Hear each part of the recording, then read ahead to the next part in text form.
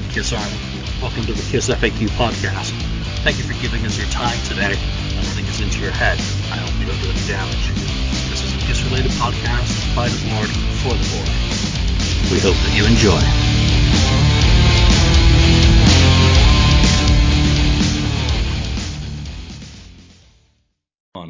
Welcome to episode 199 of the Kiss FAQ podcast. I'm your host, Julian Gill, and today we're joined by a special guest, Roger from Adelaide in Australia. Is that correct? You are actually in Adelaide, or did I just butcher where you're from in your name? No, that's where I'm from. You pronounced it correctly. Because of my accent, I'll try to talk a little bit slower so the folks can understand what I'm saying. I'm sorry, that was absolutely hilarious to me. Obviously, I also have an accent, but a little bit different than most. But watching Gene on the Adelaide Q&A, trying to decipher what some of the Aussies were saying to him. Translate and also tell Ace, because Ace is deaf almost. So it was Ace can't hear a thing. So add into that, there were some pretty strong accents in that audience. But Gene, I thought with him speaking Hungarian, Hebrew, German, and English, that he would have a better ear for different languages, plus the amount of time he's spent in Australia. Yeah.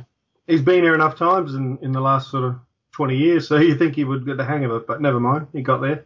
Yeah, well, I don't have any problems understanding you, so I think we'll do just fine. So since you're new to this show, first of all, thank you for coming on. It's always good, and it's a goal of the Kiss FAQ podcast to represent the world and to represent fans wherever they are from, and it's just a very good opportunity. Even though I said I wasn't going to do any more episodes about the Vault, We'll sneak one more in. Yeah, I think just one more, because the Australia kind of tour and Vault experience was different than anywhere else in the world. From what I've read, what you guys did, yeah, absolutely. It's a little bit of a twist. It had that kind of extra bonus of having Ace Frehley. Yeah, big bonus. So before we get started, let's find out a little bit about you with my standard Inquisition questions of what got you into Kiss. What was your first memory of Kiss that actually got you interested in the band? Right. I have to go back 1979. You probably heard of a TV show we had here, Countdown. Aye. Molly Meldrum was the host. And Kiss were about to explode, or just exploding in this country. And seeing him on there, I Was Made for Loving You, and they did an interview on the World Trade Center where Ace was drunk. Look, it's rock and roll, that thing, which, I think I was about 8 at that stage, and 47 now, so 39 years of following him. But seeing that video, and they were kind of like, at that point, I think I was into, Superman and Hulk and Batman and things like that. So it was kind of like having 4 superheroes with the capes and the big, larger than life character that they all were. It was sort of hard to resist as a young kid. So, yeah. So what was your first album then? Would it be right to assume that Dynasty? Unmasked, good. as you would say. That was the first. I think I'd heard Dynasty. I think a friend of mine had it, and heard all the songs. And but I think the first album I owned was Unmasked, which to this day is probably my favorite. Between that one and Creatures, probably my 2 sort of favorite. I can't split them, but Creatures is certainly more Kiss-like, but Unmasked has got that special, it introduced me to them, in terms of the album that I played, till it wore out kind of thing. So, yeah.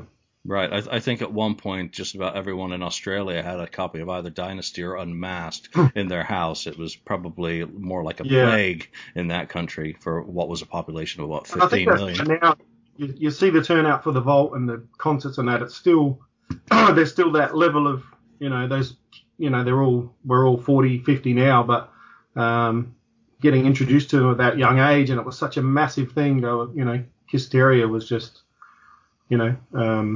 I don't know if you could compare it to what you got in the US. They had, 77, 78 sort of period. We kind of had 79, 80 into 81 a little bit, but it was just everywhere. You turn on the TV, they were there. All the newspapers, magazines, it was all Kiss, Kiss, Kiss. So, yeah. From someone who got into the band during what is an absolutely amazing part of the history. Kissteria in Australia really is kind of the last golden high point until the reunion for the band. Yep. Did you stay a fan as a result of that through thick and thin? I did, yeah. And I've said it a few times, and in recent times it's been topical because meeting Gene and all that. They kind of carried me through, you go through that sort of awkward teen years and sort of the tough times that you have in life. And they were the only constant for me. Like, I always had their music and always had the latest. And it was hard to get info down here. It was really, they didn't tour for a lot of years, and there was a lot of sort of, I think, 16 magazine, maybe for a year or two after the kind of hysteria wore off.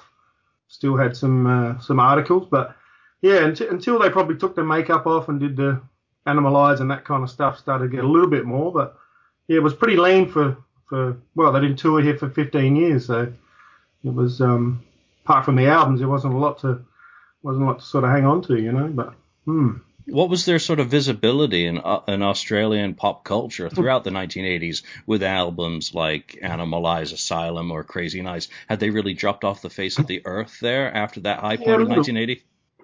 I sort of remember a lot of times walking into record stores, and there was, obviously pre-internet and all those sort of things. You just had to find them. But I'd walk into record stores and there'd be the new Kiss album. Like, oh, wicked, and then save your money so you could buy it. But it wasn't like you knew it was coming like you do now, and the months of hype and stuff. It was just walk in and there was an album. Hey, I know those guys, and you'd grab it, or if you could. But yeah, visibility was minimal.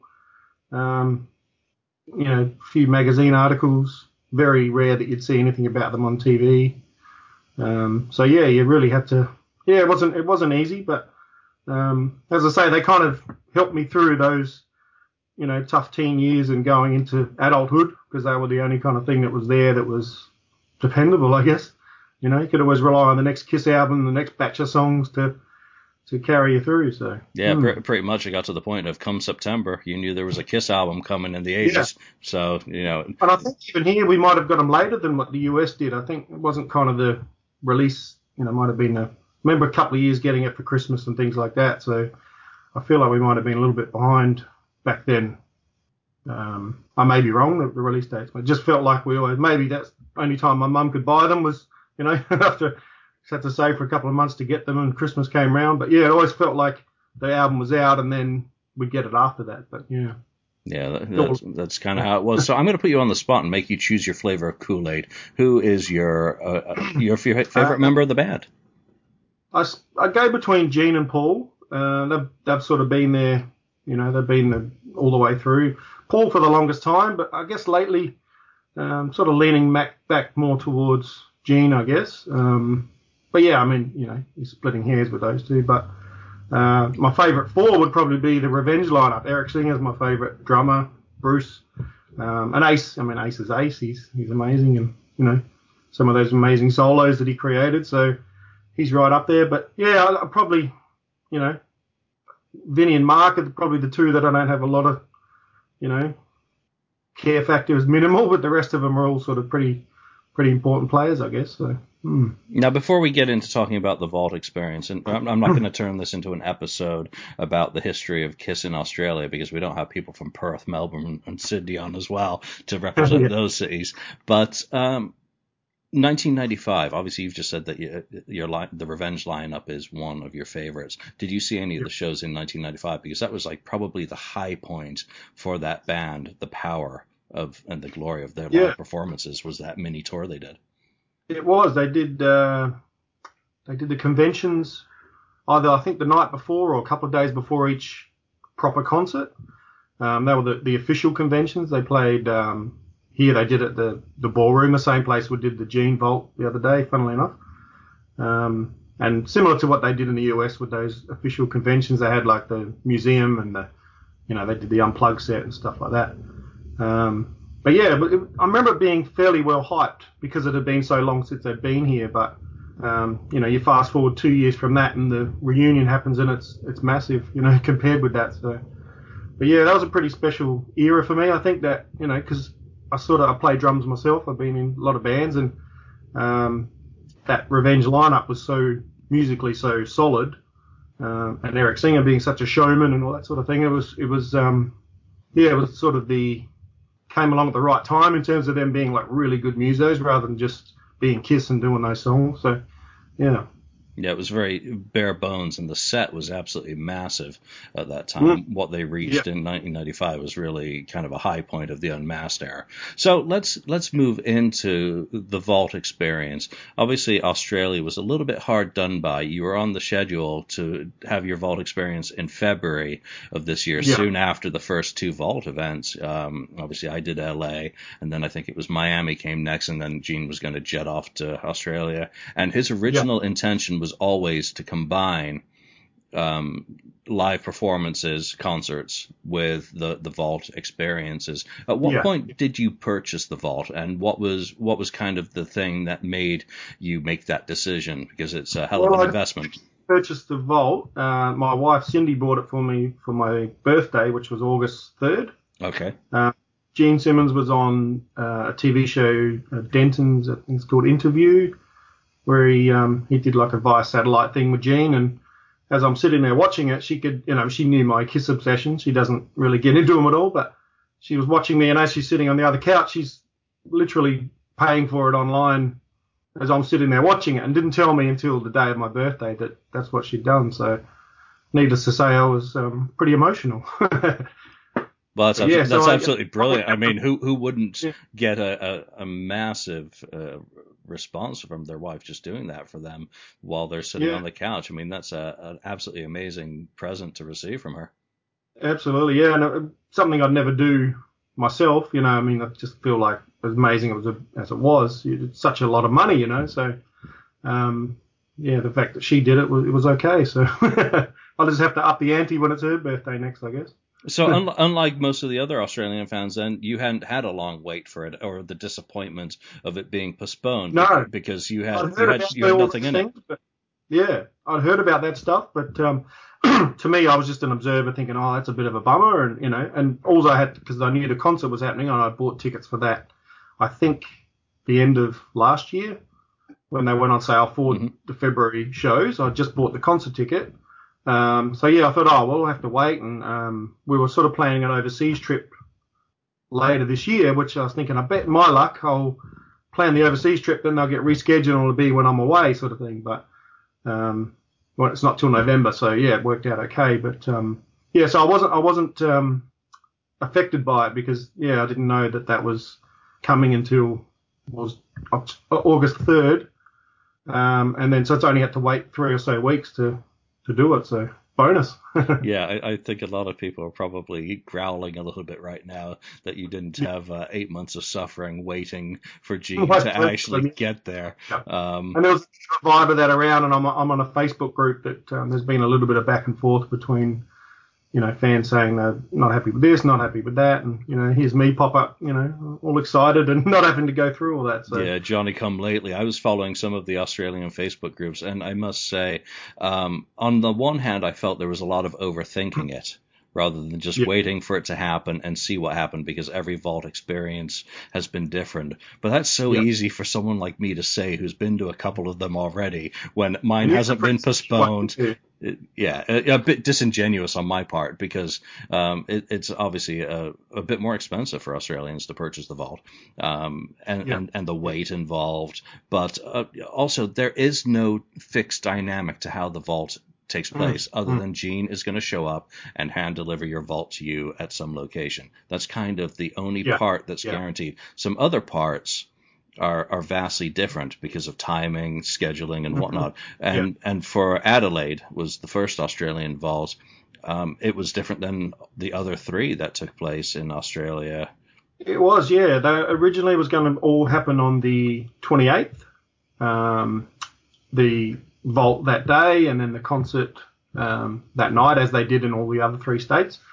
But because of the fact that they flew in from Quebec, I think it's pronounced, in Canada, they literally landed apparently at 4:30 when they told us to arrive at the venue to pick up all the gear to do the Vault thing. So they must have known, schedule-wise they weren't going to be there, so had a spare day the next day. So it worked out really well that we got to do the concert that night, do all that stuff, and then the next day was really relaxed. It was a full, felt like 5 or 6 hours in the room with Gene and Ace and the band guys. So yeah, it was really relaxed rather than didn't feel as rushed as what some of them have described the other ones as being, you know. No, and there were quite a lot of vaults sold for the Adelaide event. By my reckoning, it was nearly 40. I think 39 were handed out at that. Is that right?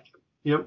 Yeah, I know it was 30. We counted 34 in the room, but there was a couple, I think, that had theirs already delivered and brought them with them and stuff like that. I don't know, for whatever reason, but so they must have ordered them online, got them delivered, and then brought them to the thing to get signed and meet Gene and all that stuff. So what were the special components of the vault experience that were provided to you, and how were all of these things communicated to you? Obviously, I should be wearing my "I'm with Keith" T-shirt because I'm a big fan of Keith Valcourt and how he's conducted himself.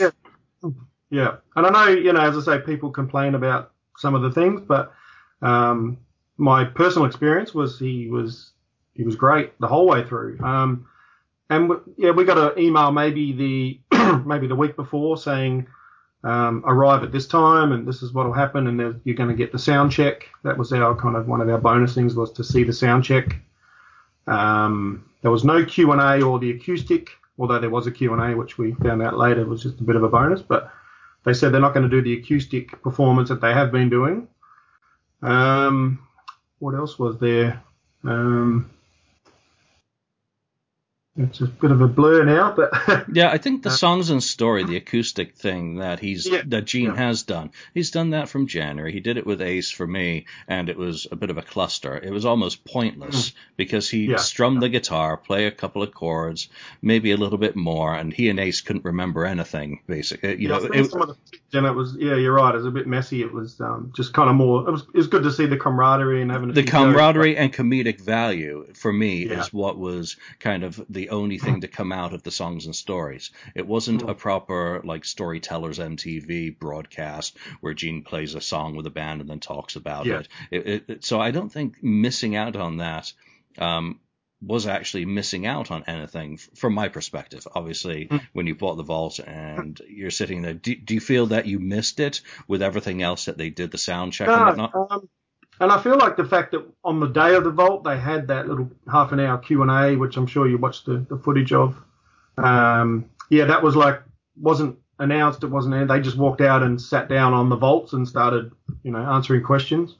Another part of it was we got on the night before at the concert, the vault buyers got to go on stage for one song. Which they had the girls went up for Do You Love Me and the guys went up for I Love It Loud, and then you could all come up at the end, which I seen the one in Brisbane, I think, and there was like 100 people on stage, which was pretty crowded. But it becomes a bit of a madhouse. So let's start with the concert. You get there at 4:30 for sound check, and we know that the backing band, Phil Schaus, Jeremy Asbrock. My lights just went off in the background. So, Christopher Williamson, except who's the drummer, and who am I forgetting? Phil, Ryan, Jeremy. Yeah. So they had basically just met Ace for the first time at that sound check. When you went into the sound check, was it already in progress, or were Ace and the band yet to come out? And how did the sound check kind of get conducted? So the band guys were already on stage, plugging in, tuning up. There was half a dozen roadies walking around, sticking wires down and doing all those things that they do. And they started running through a song or two, and then I think Ace came out, and they were really, you could see they were tight. They were a really good band, and I'd seen plenty of footage of the other shows they'd done.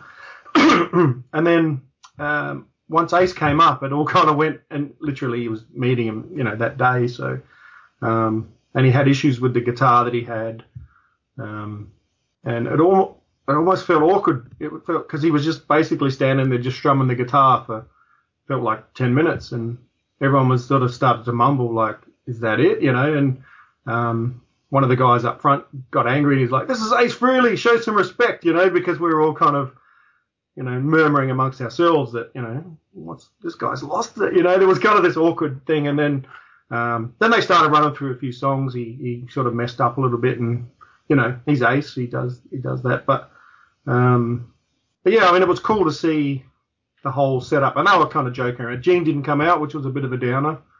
Gene was they didn't promise. They never really promised anything. They said that I'll do sound check. You can watch the band, and so I think Jeremy or Phil played bass. I think maybe Phil played bass for the Ace band, and then it was the extra guitarist when Gene was out there. But during sound check, we didn't see Gene. Ace was up there for most of it. And when Ace finished the sound check, I thought, geez, this is going to be really disappointing, because Ace was sloppy, but he stepped up when the actual concert proper happened. He was a lot more solid. I think he probably had a little bit more time with the guitar. From what I saw of it, it was basically his first time touching that guitar, and it may not have been set up to his kind of feel. Yeah, and as we know from other ones. I know guitarist guys that I've been in bands with, they talk about the action and, you play guitar, but so they talk about things like that, and he said that the next day in the Q&A that he had, didn't like the guitar he got given and all those sorts of things. So, hats off. Once the proper show was on, he stepped up and he delivered. So, yeah. Well, let me ask you, you probably watched some of the songs and stories on YouTube because most of them have been filmed.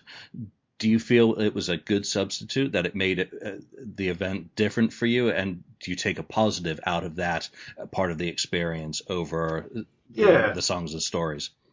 I think so. I mean, it would have been good to have the songs and stories thing if it was, if it was there instead. I wouldn't have, complained. But having seen him, you get to see everything these days because you can watch that stuff on YouTube and then. It's not quite the same as being there, but then to do this was kind of our special twist on it. We got to see the sound check, and apparently Brisbane, Gene was up there as well doing sound check, and so as a whole, we got something pretty unique that there wasn't anywhere else, I guess. So there's that. So yeah. Yeah, I'm not sure what the kind of organizational challenges are, but I do know that there were mixing boards at the locations for the ones in the US in order to have a proper sound system to do a songs and stories. So that just may have been a technical hurdle that they did not want to deal with, especially when they've got shows going on concurrently. So,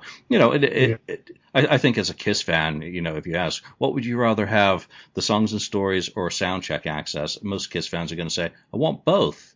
So. Yeah, we're never happy. Yeah, that's true. Yeah.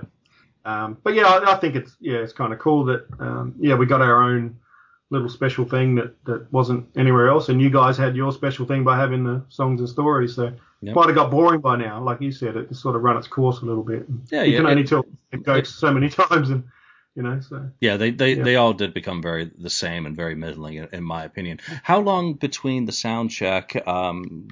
Roughly did it take for the show to start? And of course Ace was opening up. Yep, I think it was 40 minutes.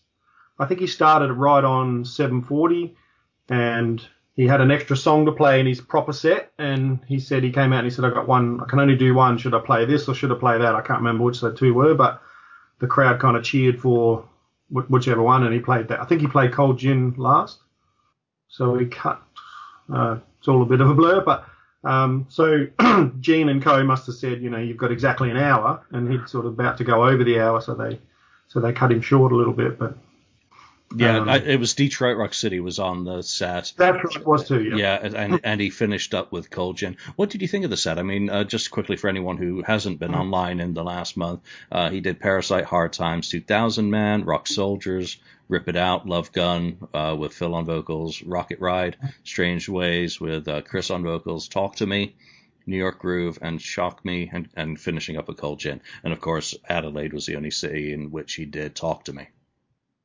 Oh, is that right? I didn't know that. Okay. I believe. From what I've seen of the other sets, that was dropped the following night and never returned. But Detroit Rock City, I think. It was untidy. The sound check, I remember it being pretty horrible. And hadn't played it for a while with his band. Something wasn't quite right with it. So maybe that's why. I can't remember it in the proper set, but it was a bit shaky in the sound check. So maybe just decided it was better to stick to stuff he was solid in playing. So I think the set was good. It was probably fairly predictable. Some people say he should have played one of the new ones that he's released But we've all heard them online, all sort of done that. So the only thing I have, and it's the same when Kiss play Shock Me and those things, I'd rather stick to the songs that are theirs. Like Detroit and Love Gun don't have any place in an Ace set, I don't think. I mean, they're iconic for their solos, but it's sort of like either all do them or no one does them, I guess. It's sort of one of those, I'd rather see Ace play, something like Love Me Right or something would be cool, or, We Got Your Rock, or you're probably dreaming a little bit to ask for those, but some of those those are two very good selections, by the way. In all of my other shows where we've talked about the Ace songs that we like to be in there, no one's ever mentioned Love Me Right, and that used to be done in '87, and that was always goes across really well. I think Love Gun and Detroit Rock City, I'm not a big fan of those songs being in the set either, but I do see that he needs a bit of help with the vocal load. So yeah, that's probably a fair point, and the other guys can fill in the spots there. And even when he does Love Gun, his drummer plays the normal drummer he has with the other band does the singing on that one, doesn't he? Yes, and Chris did on this tour. So, and Ace's greatest hits, I don't think we're ever going to get them to kind of figure out that it is really only diehards who are attending these shows now, and that they could these little theater ones. It's not like they're in the arena with the big 50% of them being casuals that just want to see the big show. Where actually, when you're in a theater like that, and I think Gene did a bit better in that. He kind of played a few more fan favorites, than just playing he still did a few that were, I Love It Loud, I Was Made for Loving You, and had a girl sing it at every show, I think. So, yeah. So they brought up the vault purchasers were like given hints about when to show up near the stage in order for I'm going to do it. I'm going to just do one of those horrible Aussie thing for the Sheilas to go up for Do You Love Me and the Blokes to go up for what I Love It Loud on Gene's. And I've just jumped ahead as well, so I want to just rewind briefly to the Ace show. Attendance-wise, what was the venue like in terms? I think it was the Entertainment Center Theater. Was it full, or how was it set up? It was kind of normal. The stage at one end and the floor area, which I've been to other events and they've had seating, but more for a concert, it's just standing area. And then there's like a raised grandstand, if you like, at the back. And I've read on their website that it holds 1,600, and maybe there was 1,400 there or something. So, but that, somebody wrote that on Facebook, so it could be fact, it could be sort of fiction. But yeah, it was a pretty good crowd in there, so it felt like a good, semi-full sort of thing. So, and they sold a lot of cheap ones. $50 each instead of 140 something that we paid way back in February. So, ouch. That's kind of the way that goes. Got given with the vault, you get 2 tickets to the show as well. So we had 4 and only needed 2. So, and yet, of course, because they were cheap, no one was going to buy them off you for any sort of money. So, no. But the good thing was I got to kind of go down the front, do the sound check and do all that, and then go up to the seats and have a view. So I kind of went between the 2 spots the whole night, sort of thing. So let me ask you about one last question on Ace's set. Was there a high point and a low point for you personally during his proper performance? Actually, I think Cold Gin. I think it's the way they played it, and by then they really hit their straps, and they were because I think coming together with him being the way he is, and the band only meeting him that day took him a little bit to gel. But I think as the set went on. And Cold Gin, just had that energy to it, and it's always a good song anyway. I think it's one of those crowd pleasers. But yeah, I think that one. Maybe Rock Soldiers. I've never seen that live. It's one of those ones that it's a somewhat of an 80. Well, it's an 80s one. It comes from that era, so it's always good when he pulls out those. And there was nothing from the 2 recent albums either, was there? Anomaly and no. It's interesting, but yeah. That's the only disappointment. And it was the same for the two shows that I saw earlier in the month. That it was much more of a greatest hits kind of thing, and classic stuff. I love Cold Gin when Ace does it. That's just one of those songs, obviously, that he didn't do with the band back in the day. It's always a high point for me personally too. Yeah. What about low point? Was there anything that you really felt didn't quite work for him that night? Taking into account the challenges. To me, but again, I don't really remember it in the proper set, just the sound check. But I think just his general looseness, and I know he's sort of famous for that, but he just I feel like he just had an off night. And a mate of mine, John, who was there, he was down the front, and he said he's seen him the last couple of tours with Alice Cooper. He came here maybe last year, or said he was a lot better that time than this show. But he himself may have just landed that day and, had a bit of jet lag going on and things like that. So, but yeah, I mean, he wasn't horrible, but he was loose, and he was like the worst musician on the stage, if that makes sense. He was like which really you sort of think Ace really should be up here, and they should be, but it was sort of like they were carrying him a little bit, the other guys in the band. But yeah, it was still He is Ace Frehley, and he is the one who inspired, I think, all of the guitarists on that stage to pick up the instrument. And play as he likes. and just to be devil's advocate somewhat, I don't know when Ace flew, and I think he had a couple of extra days beforehand because he knew he needed more time to get over jet lag. But only meeting your band roughly 40 minutes before hitting the stage, no matter how good that band is and can play all the material, Ace is still not in sync with them. And maybe he misses Richie. It's the same thing. You much as you might know the material and they know it, it's still gelling together is the hard thing. So definitely cutting some slack in that area. Yeah. All right, well, let's move on to Gene set. Intermission. How long did it take between Ace's set finishing and Gene being ready? So I read it was half an hour. Ace finished about 8:40, and we thought, okay, half an hour from then is obviously 9:10. We went out to get some food and stuff like that, and then started hearing Deuce being played. So sort of did the big rush back in. So we missed the intro of Gene. And he did the radioactive intro part, I believe. Yep.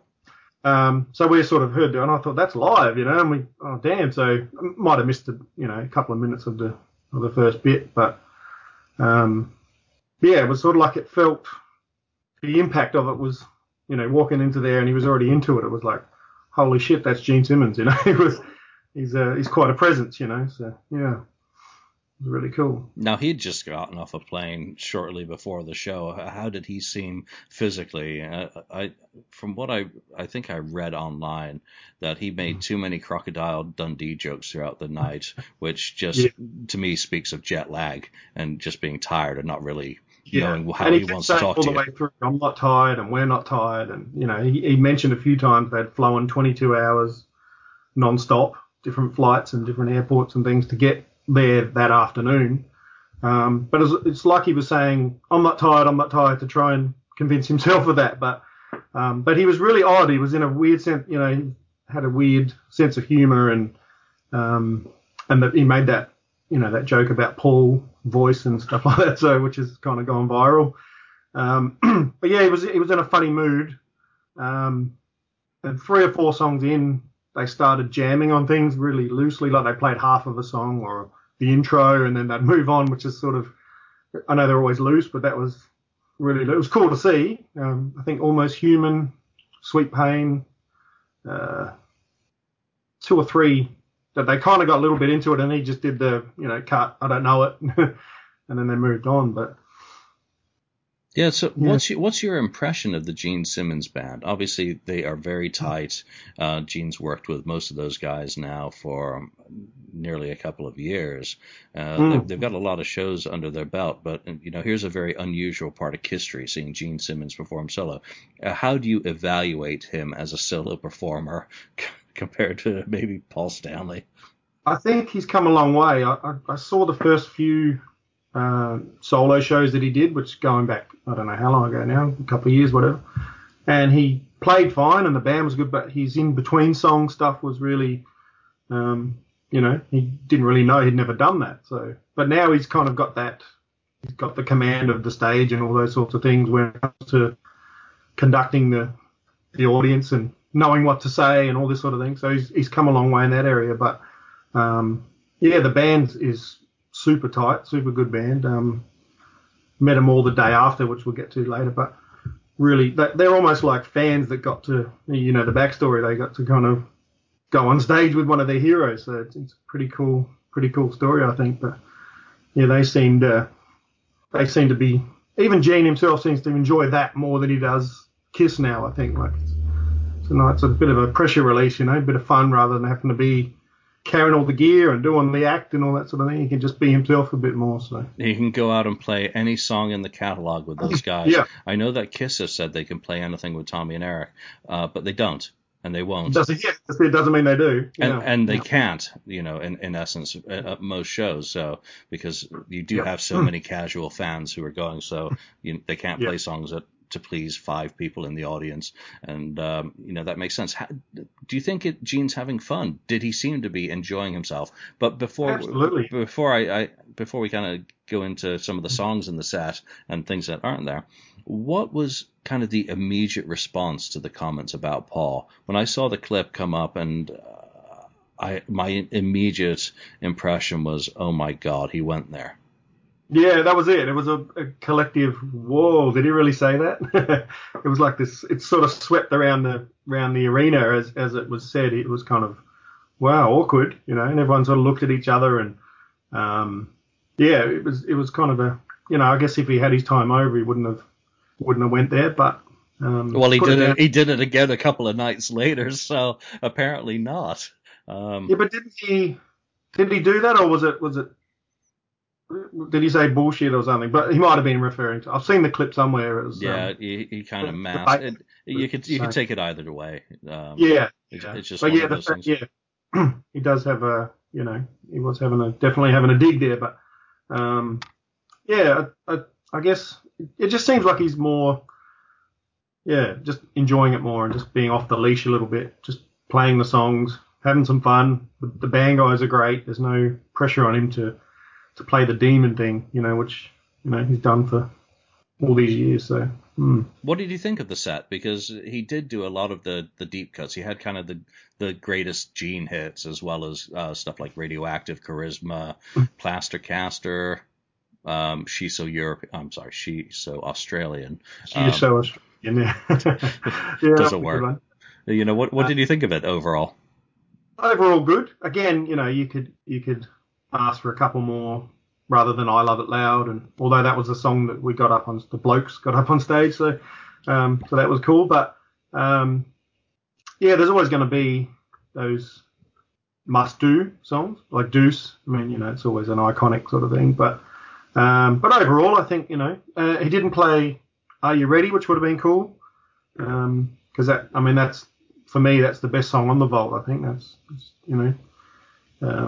But yeah, that would have been good to hear that live, and he did it at the other shows, I believe. But again, no complaints. It was I think when you're in the moment and you're up there, they could play, The Elder, The Elder would be pretty amazing, but they could play whatever and it'd be cool because you're seeing them live. So it's never any big deal. I mean, I've seen Kiss a few times in recent years. They've done the same set list exactly, and it's still, when you're in the moment, it's great. It's still the show. Yeah. The other time, so. Yeah, I mean, I went to Edmonton to see the Gene Simmons band, and, he didn't do some of the songs that I had hoped, but still, the ones that he did do were very enjoyable, and just watching the band and Gene's interaction, or fumbling somewhat as a front man, was very entertaining. Yeah. So for me, it was entertaining. For these Australian sets, I mean, I was looking at the Quebec show set, and, they had done, Are You Ready? But that's really the only big one that wasn't there. I was a little bit disappointed to not see that, or It's My Life, or I in the set list. But what he did give you was still very good. Anyway, I think he did maybe did he do I in Melbourne or Sydney, one of them? Yes, he did in Melbourne. Yeah. Melbourne had a much longer set because it had and I've just seen an error in my set list here. He did Almost Human as well, so just a little bit more, but understanding jet lag. It is what it is. You never know what you're going to get in a set, whether it's Kiss, whether it's Gene, whether it's Ace, because even, like it was the case with Ace, Detroit Rock City was on the set list and didn't get performed. So that's right. Yeah. Ultimately, it doesn't matter. So the show ends. Prior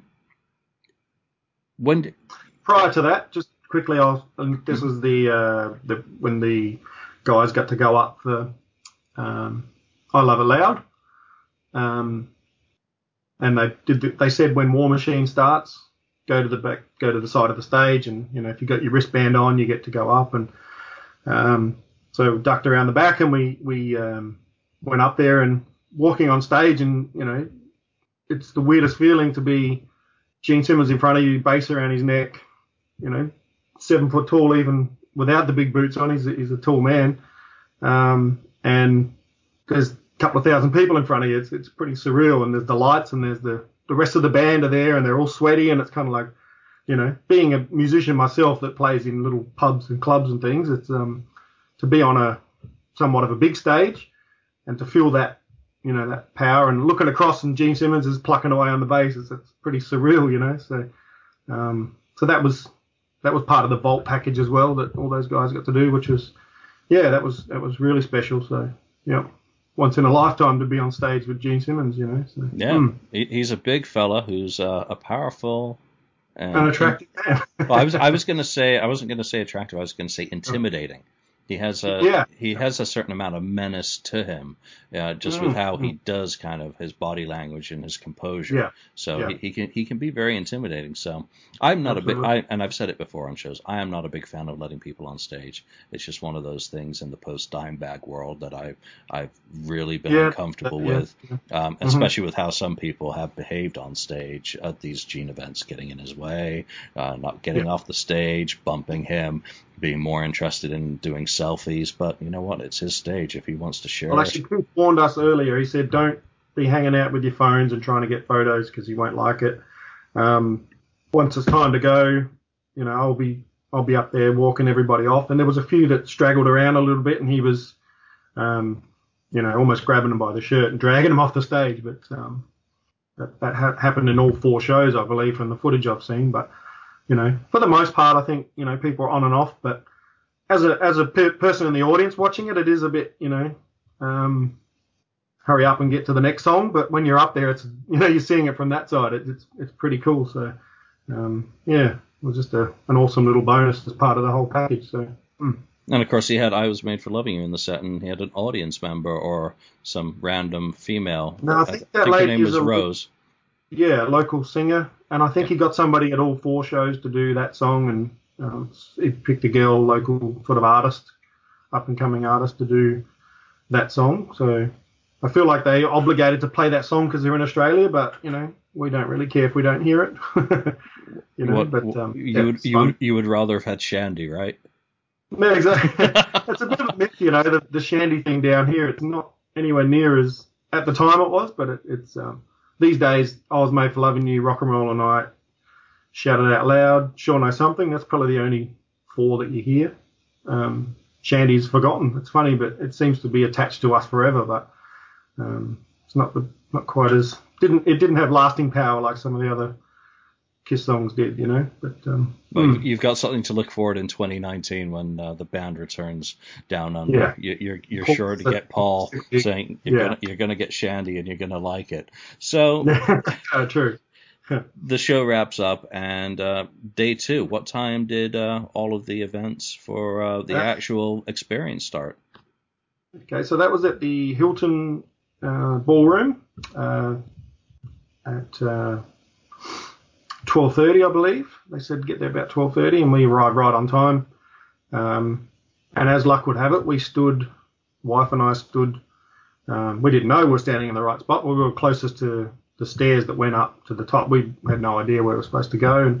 And Keith comes sort of halfway down the stairs and gives everybody a wave and signals us to come up the stairs. So when we get to the top, we were first. So he says, come on then, sort of gestured us over and put the wristbands on, and I had number 1 on me, which meant I was number 1. So first up. So I always hang my hat on the fact that I was the very first person in this country to get a Volt. So I'm kind of happy with that, but or to get delivered one, hand delivered.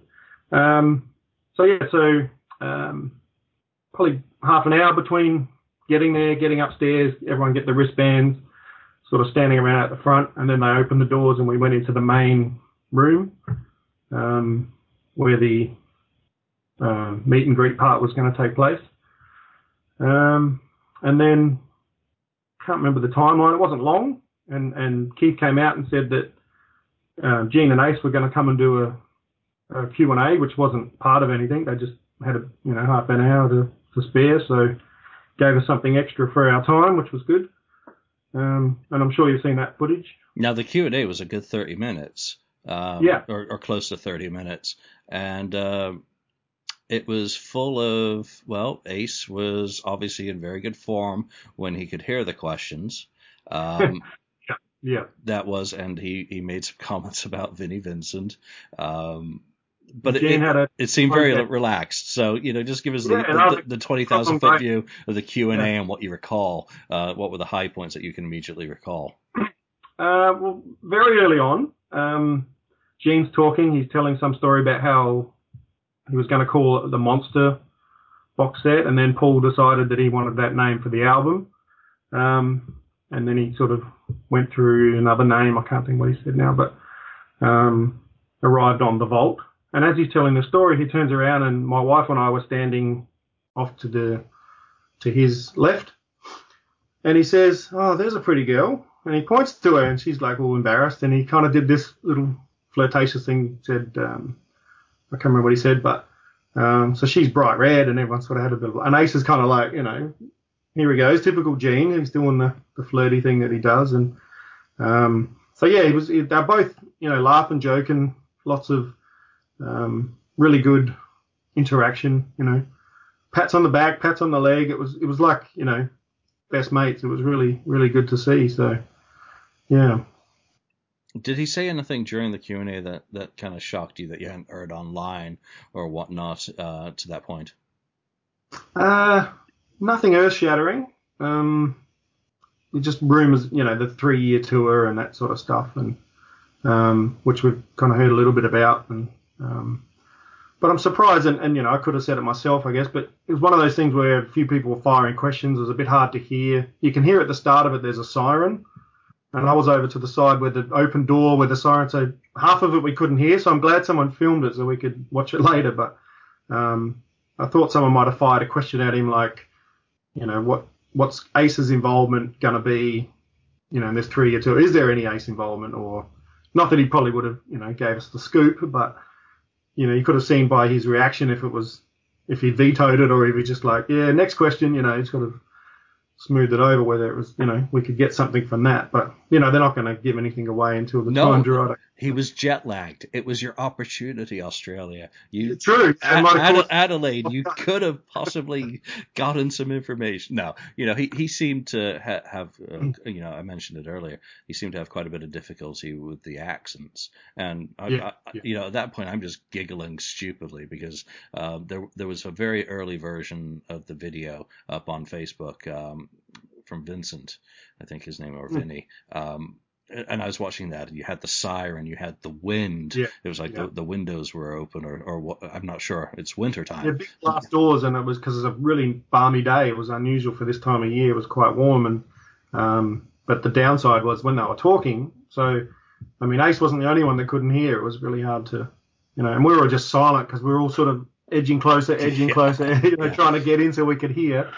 And they weren't exactly talking soft, but it was just a lot of background noise going on outside. So, but yeah, it was just the interaction between them was very natural. It wasn't kind of forced, or you got to see, here's two guys that have been through it all. Despite the differences and despite the drama and all those sorts of things, they're still like brothers. It was evident the whole day. They back and forth because Ace was in the room the whole day, like Gene was. So. Every now and then they'd cross paths, and Ace walked up behind Gene and grabbed him on the ass and gave him a little squeeze, and on the ass, I should say. You can speak properly just for me. We don't need to translate it. Yeah. So obviously it was a bonus, and I think the other three Vault experiences did not get a Q&A like that because you guys were just shouting out questions, the ones that they heard, they kind of just answered. What I was impressed by is that it wasn't like a press gaggle. Everyone, one person at a time spoke. There wasn't a lot of over talking from the crowd. You guys seemed to be very respectful of each other and of Gene and Ace. When you get into this, what was it, a ballroom or a function room of some description? I guess a function room's a good way to say it. There was an upstairs, there was a balcony, really nice room. There was no food. There was like lemonade and coffee and tea, but there was no food and stuff, which, again, they didn't promise that, but we'd heard about it at other ones, and a few people walking around, where's the food? When's the food coming out? but there wasn't any. But, it's one of those little things if it's there, great. If it's not, you're not going to, email Keith a week later and where's my donuts, No, not everyone's going to get the Capitol Studios open bar and silver service waiters with silver trays walking around with hors d'oeuvres that everyone scarfed pretty quickly. Were they playing the Vault in the background? Did they have any music going on? Yeah. Yep. Yeah. They, from the moment we got in, I think pretty much the whole day, although I feel like they only had 2 discs, sort of like we heard the same, and I know there's a couple of double ups, different versions of. But I felt like we went through Are You Ready? And because those are the ones that grabbed me instantly. Yeah. There was that one. There was Carnival of Souls, the alternate version of that with the little breakdown in the middle, which I really like. And Are You a Boy? Are You a Girl? So I kept hearing those same songs, and I'm thinking, I can't wait to get this thing home because the songs that are sticking out already, really kind of grabbed me. So, and I kept hearing them. So it wasn't, obviously we weren't playing the whole thing start to finish because it would have taken 24 hours or whatever, So you were the first Vault. After they wrapped up the Q&A, I think Gene says, let's present some vaults or something to that effect. Keith, did Keith shout your name? Oi, you, number one? They said, who's number one? And I went, showed my wristband, and up we went. And it all really happened so quickly that, and again, he was just doing the flirty thing with Cindy before that. As soon as we went up, he kind of remembered her from that, and he grabbed her and he did the twirl where he starts dancing with her and playing. She had no idea. She doesn't really know much about them. Didn't know which makeup he wore, that kind of thing. So had to educate her in the days in the lead up. But he was kind of, when I was talking to him, and all I basically said was how long I'd been a fan, and what I was saying to you earlier, how got me through those awkward years and those sorts of things, and then he said something, and I said, I've liked Kiss for 39 years, and he said, what did you like before that? And I said, nothing. Music wasn't a thing until Kiss came along. And he goes, I was actually talking to her, and he kind of did this whole thing where I don't care what you want, I'm talking to your lady, so he kind of kept that going.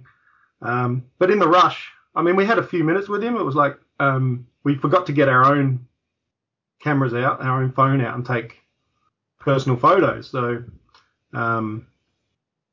the professional guy was there. He took plenty of shots, but we just didn't do our own. So later on, I remember Keith said to me, or said to all of us, if you've got a complaint, bring it up on the day. Don't email me a week later and bitch about whatever, because nothing I can do about it. So I went up to him and I said, this is maybe an hour later. I said, I reminded him of that, and he goes, what's wrong? He was really concerned that we weren't happy. And I said, it's all good. I said, because we were first, we went through rather quickly, and in all the rush, and because, we didn't see anyone else doing it, we just didn't think of getting our own personal phones out. So he said, I can fix that. He walked me over to the queue, stopped the queue, and put us in front of, which kind of felt awkward for the people who were next. But so we kind of got to do 2 meet and greets. And then when we got to the front, Gene said, he looked at us again, and we're like, and Keith says, all right, they missed out, and blah, blah. So we did the whole second one. So we kind of got a little bit spoiled in that regard. We got 2, few minute sessions with him. So that was good. And we managed to take a lot of photos on our own phone, and the professional guy took more shots. So we got double up. So, yeah. Brilliant. Well, Did you think about what you wanted Gene to write on your vault in advance, or did that all kind of happen right then and there? And what did he write on your vault, if you don't mind sharing? Yeah, not at all. I did think about it, but as I was sitting there, they had like sort of couches outside in the balcony part, and I'm sitting there with Cindy and a guy that we'd met who come from Perth to do the vault. His name was Sam. Just met him the day before, type of thing, and I was going back and forth between what I did get written and Never Stop Rockin', because I thought that was a good, comes from Alive 3. You know, Paul says it. I know it's Paul, not Gene, but it's a good mantra, you know. And I think, you know, myself playing music, it's kind of one of those things where you think, if I can be doing it as long as they have, you know, obviously not at that level, but just to be able to, doesn't matter how old you are, doesn't matter what level you are, just never stop doing what you enjoy. So, but in the end, because I said to Gene that basically all the way through since a kid till now, that's been like the soundtrack to my life. Like there's the latest album, and, you know, I can listen to Asylum and it reminds me of, you know, being 15. I can listen to Revenge and I'm 20 something, you know, that sort of thing. So what he put was proud to be the soundtrack to your life, he put on there. So yeah, it just kind of suited my history, if you like. So no, that's perfect. I mean, what better thing to have Gene write other than maybe I took your wallet. Yeah, or blow me like you got on Eric Singer. Yeah, classic.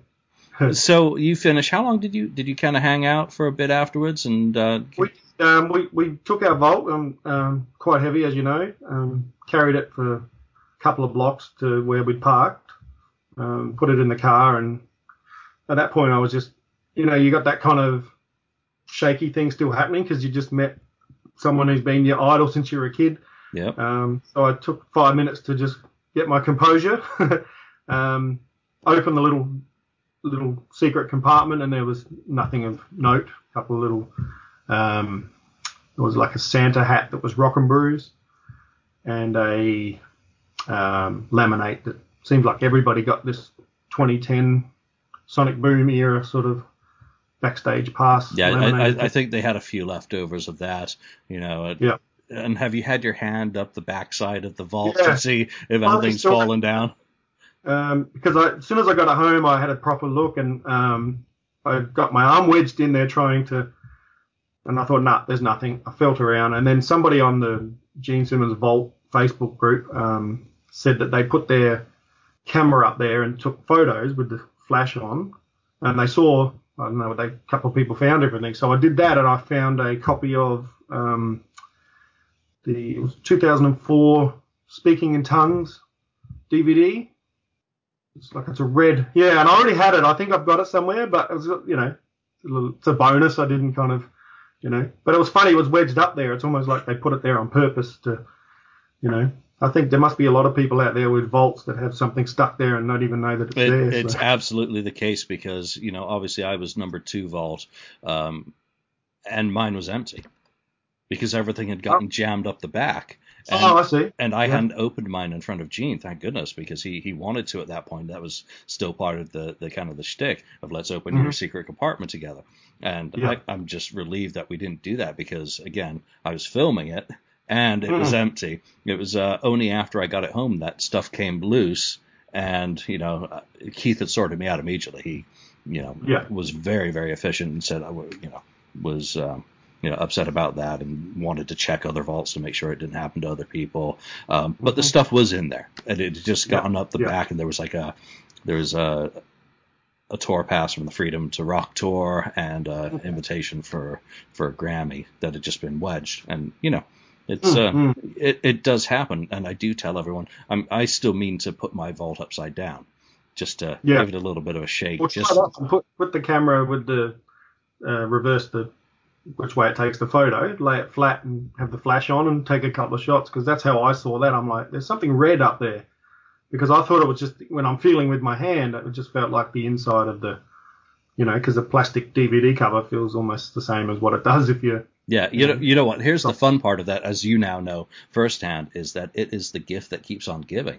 because Yeah. these little surprises that fall out, initially you may be disappointed, but again, the vault gifts are what they are. There's always going to be a broad spectrum of them. Not everyone's going to get a Rolex or a beach towel. Gene Simmons. Yeah. I think somebody got the shell of one of his dragon boots or something. Yeah, they were handing those out, and those have been there's been a good mix of stuff. But like anything, even though my stuff is kind of uninteresting to me, it's still going to stay in the vault and be a part of that, because again, it's from Gene's collection to me, means more. That puts more value on it to me personally than its commercial value, which is to me what the vault's supposed to be about. Exactly. Yeah, definitely. So vault experience is over. Let's talk briefly about the music before I let you go. How much of the vault have you listened to so far, and what are your impressions, your initial impressions of the material, the quality, and the diversity? Well, there's definitely, and I've heard you guys on your show talk a couple of times about the novelty factor. There's a few songs that you hear once to go, okay, that turned into Calling Dr. Love or Got Love for Sale, or you could hear the lyrics, or Love 'Em and Leave 'Em, I think is another one that's sort of half of two different songs. I can't remember which ones, but there's a little bit of that, and the quality's not there. But I feel like half of it is hidden gems, like and as I say, Are You Ready and Are You a Boy, Are You a Girl? Those sort of songs should have been on Kiss albums. I think they're better than, certainly you think of the era that some of those songs came out, that they were better than what he was actually putting out, some of them. So it's so there's it's a mix. Probably there's a few absolute throwaways and there's a few keepers and a lot in the middle. So but I haven't got it takes a long time, as you know, to grow on you. I'm a week in, and it took me a couple of days to find the time. I wanted to sit down and not have any distraction and put on disc one, song one, and just go for it. So yeah, it's a hell of a lot of material just to try and digest. I almost feel that even 9 months on, I'm still digesting the material on the vault, just because we've had a lifetime to become familiar with the Kiss catalog, and here's 166 or however many songs it is being dumped on you in one lot, with quite a bit of repetition. There's only one track for me on there that I've already deleted from my playlist, and that is the 15-minute Bob Dylan track. That's just not something. I haven't got to that one yet. Is that actually a song, or it's them sitting together and talking? It's them working ideas, talking, and then there are separate tracks on there of the songs they actually worked on together. So those ones stay because they're completely valid. But a work tape sort of thing, we've had bootlegs of that sort of thing out for years, and you don't. I think there's you don't get in your car and say, I really want to listen to Gene talking to Bob Dylan today on my drive. No, usually it's going to like the Paul Stanley Love Gun teaching thing that he did on the Love Gun special edition. The teaching demo, and it's like it sounded like his voice was slowed down or something. It's this really weird effect on his voice, but it's like hear it once, it's cool for the novelty factor, but and that's like a lot of it. I don't suppose it's supposed to be, like you said, pop it in the car and cruise down the highway, listen to disc 4 or whatever. It's more just the collection of songs, and it's really cool to hear the embryos, if you like, of where those songs started to what they turned out to be, those classic Kiss songs on the early albums and that, Really exactly. Cool. All right, so anything that you want to add about this whole experience that I haven't asked you? Anything you want to mention before we wrap up? I think we covered most of it, but just the fact that, and I know other people have said this, but if anyone's on the fence and they if there's going to be vault things moving later in the year, next year, and that sort of stuff, then get on board, because it's not only do you get 160 odd songs and a really cool collectible item, you're getting to meet the man and you're getting to experience that whole thing. So it's a ridiculous amount of money, but in some weird way it's worth it, because it's you can do the cruise, you can do whatever, meet and greets, everything's expensive to get that up close and personal with the guys in Kiss. So once in a lifetime type thing. So yeah, hopefully once in a lifetime, because I really don't want to have to put another Vault 2 on the credit card after. I can't imagine what would be on it. Like if he's got another 160 odd songs laying around, but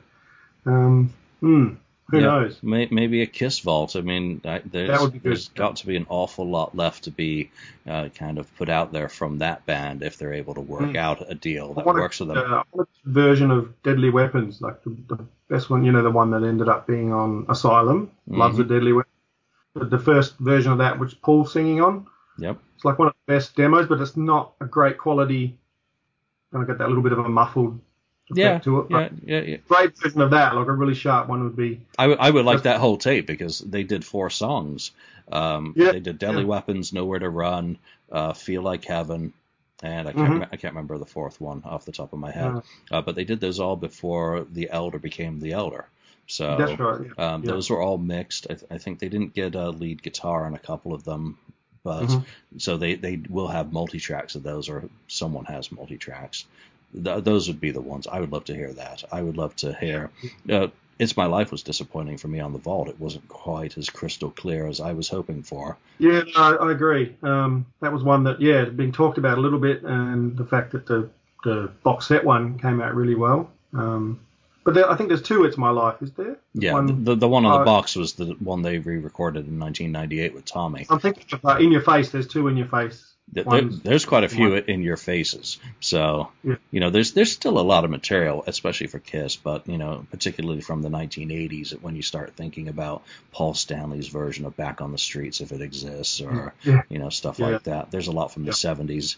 And some of the stuff that Gene kind of put on his vault, Mad Dog, and some of the other stuff from the 1975 Destroyer sessions just makes it clear how good the quality is for for all of the other stuff that wasn't released.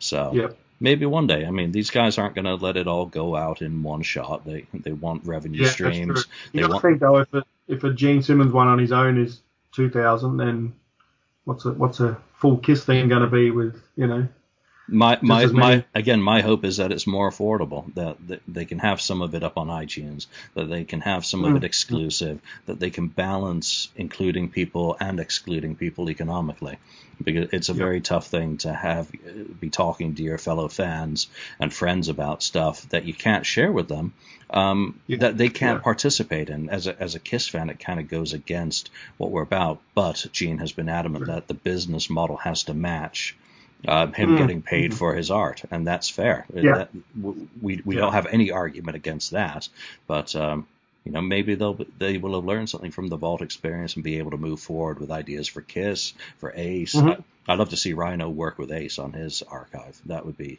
brilliant. Yeah, he's got some really good stuff out there. That's you've probably got it same as I have, the real grainy, the lesser quality versions of things. And actually, somebody asked him at the Q&A about audio video, the song, and it's not even his song. He said he didn't write it. He co-wrote it with Arthur Stead. I always get his name wrong. Oh, okay. But a lot of that early stuff Arthur co-wrote. Richie wrote quite a bit of it.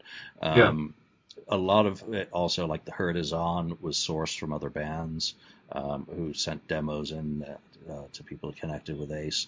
So there's a fair amount that's even now, I mean, the guys who maybe wrote that, it wouldn't do them any harm to get a bit of publicity from Ace. Maybe even some publishing, all dependent on whether all those deals could be worked out. But it's the music business, and business is complex. So I'd just be happy with the new Kiss album, but I don't think that's going to happen now.